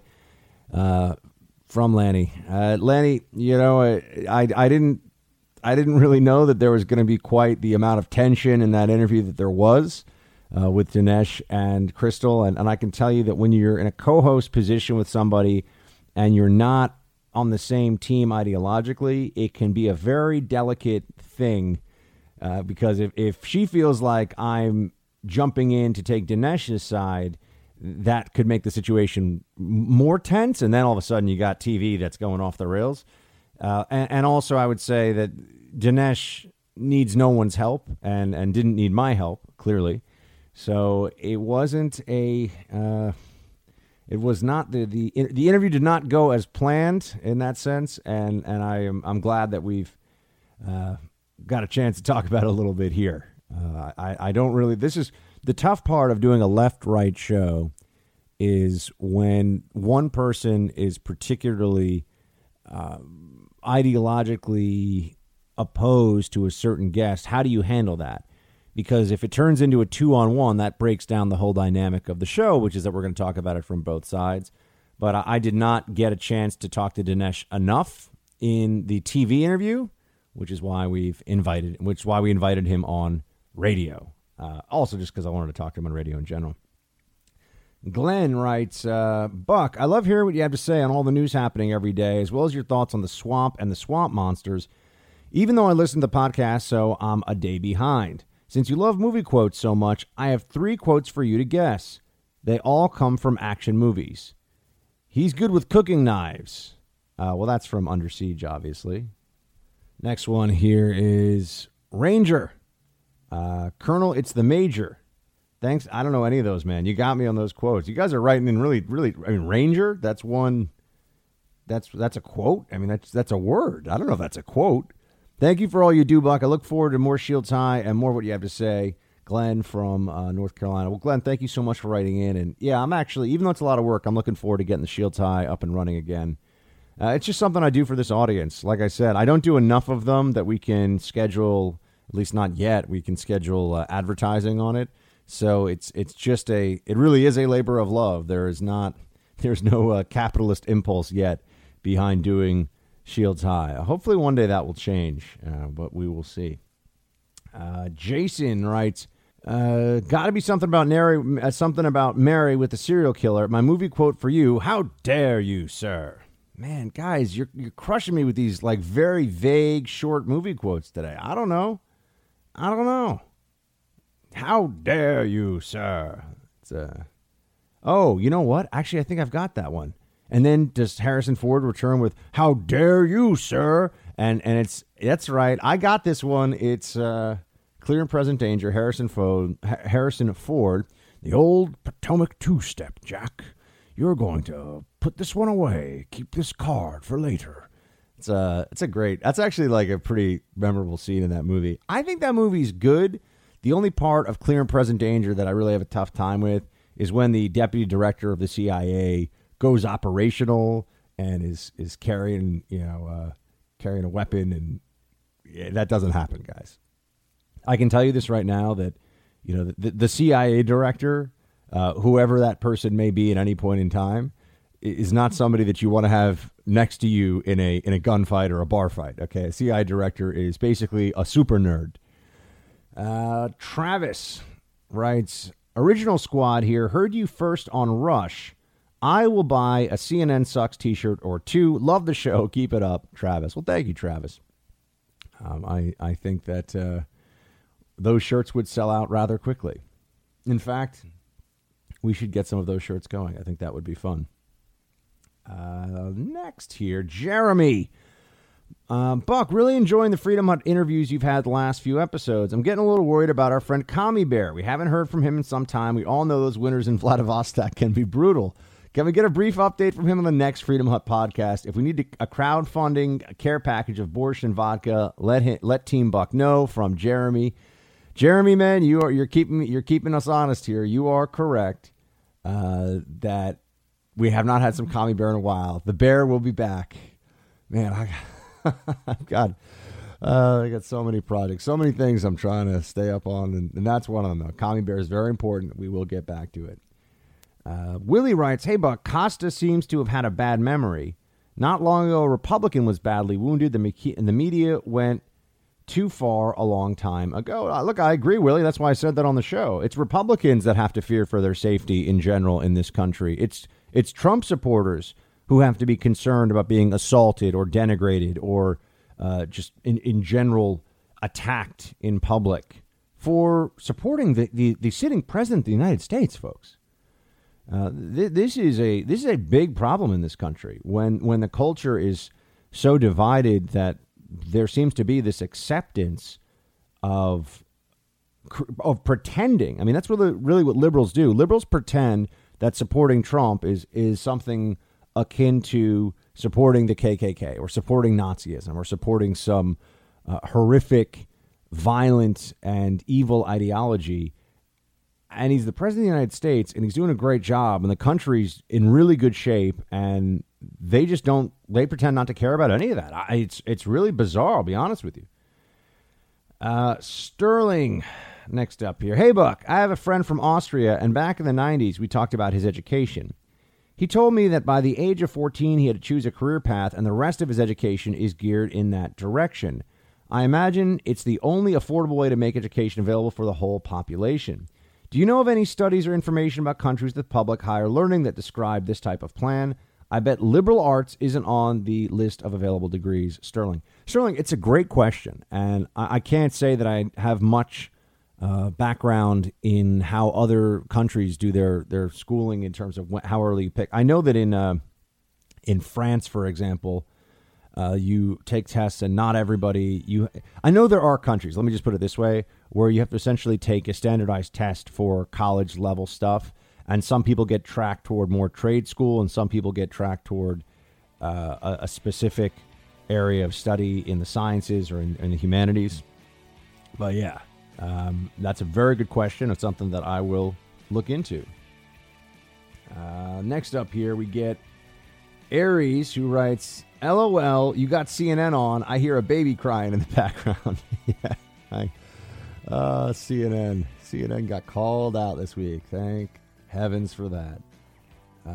Larry writes, Buck, your show is awesome. I listen to you in Boston. Keep up the good work. Larry. Hey, Larry, you're awesome. Thanks for listening, my brother up in Boston. I appreciate it. That's going to be it from the hut for this week, folks. Another one live from the swamp in the books. Please do check out the Freedom Hut podcast. I'm telling you, it's a great listen. You'll enjoy it this weekend on iTunes or Stitcher. I'll see you next week every day. Shields high.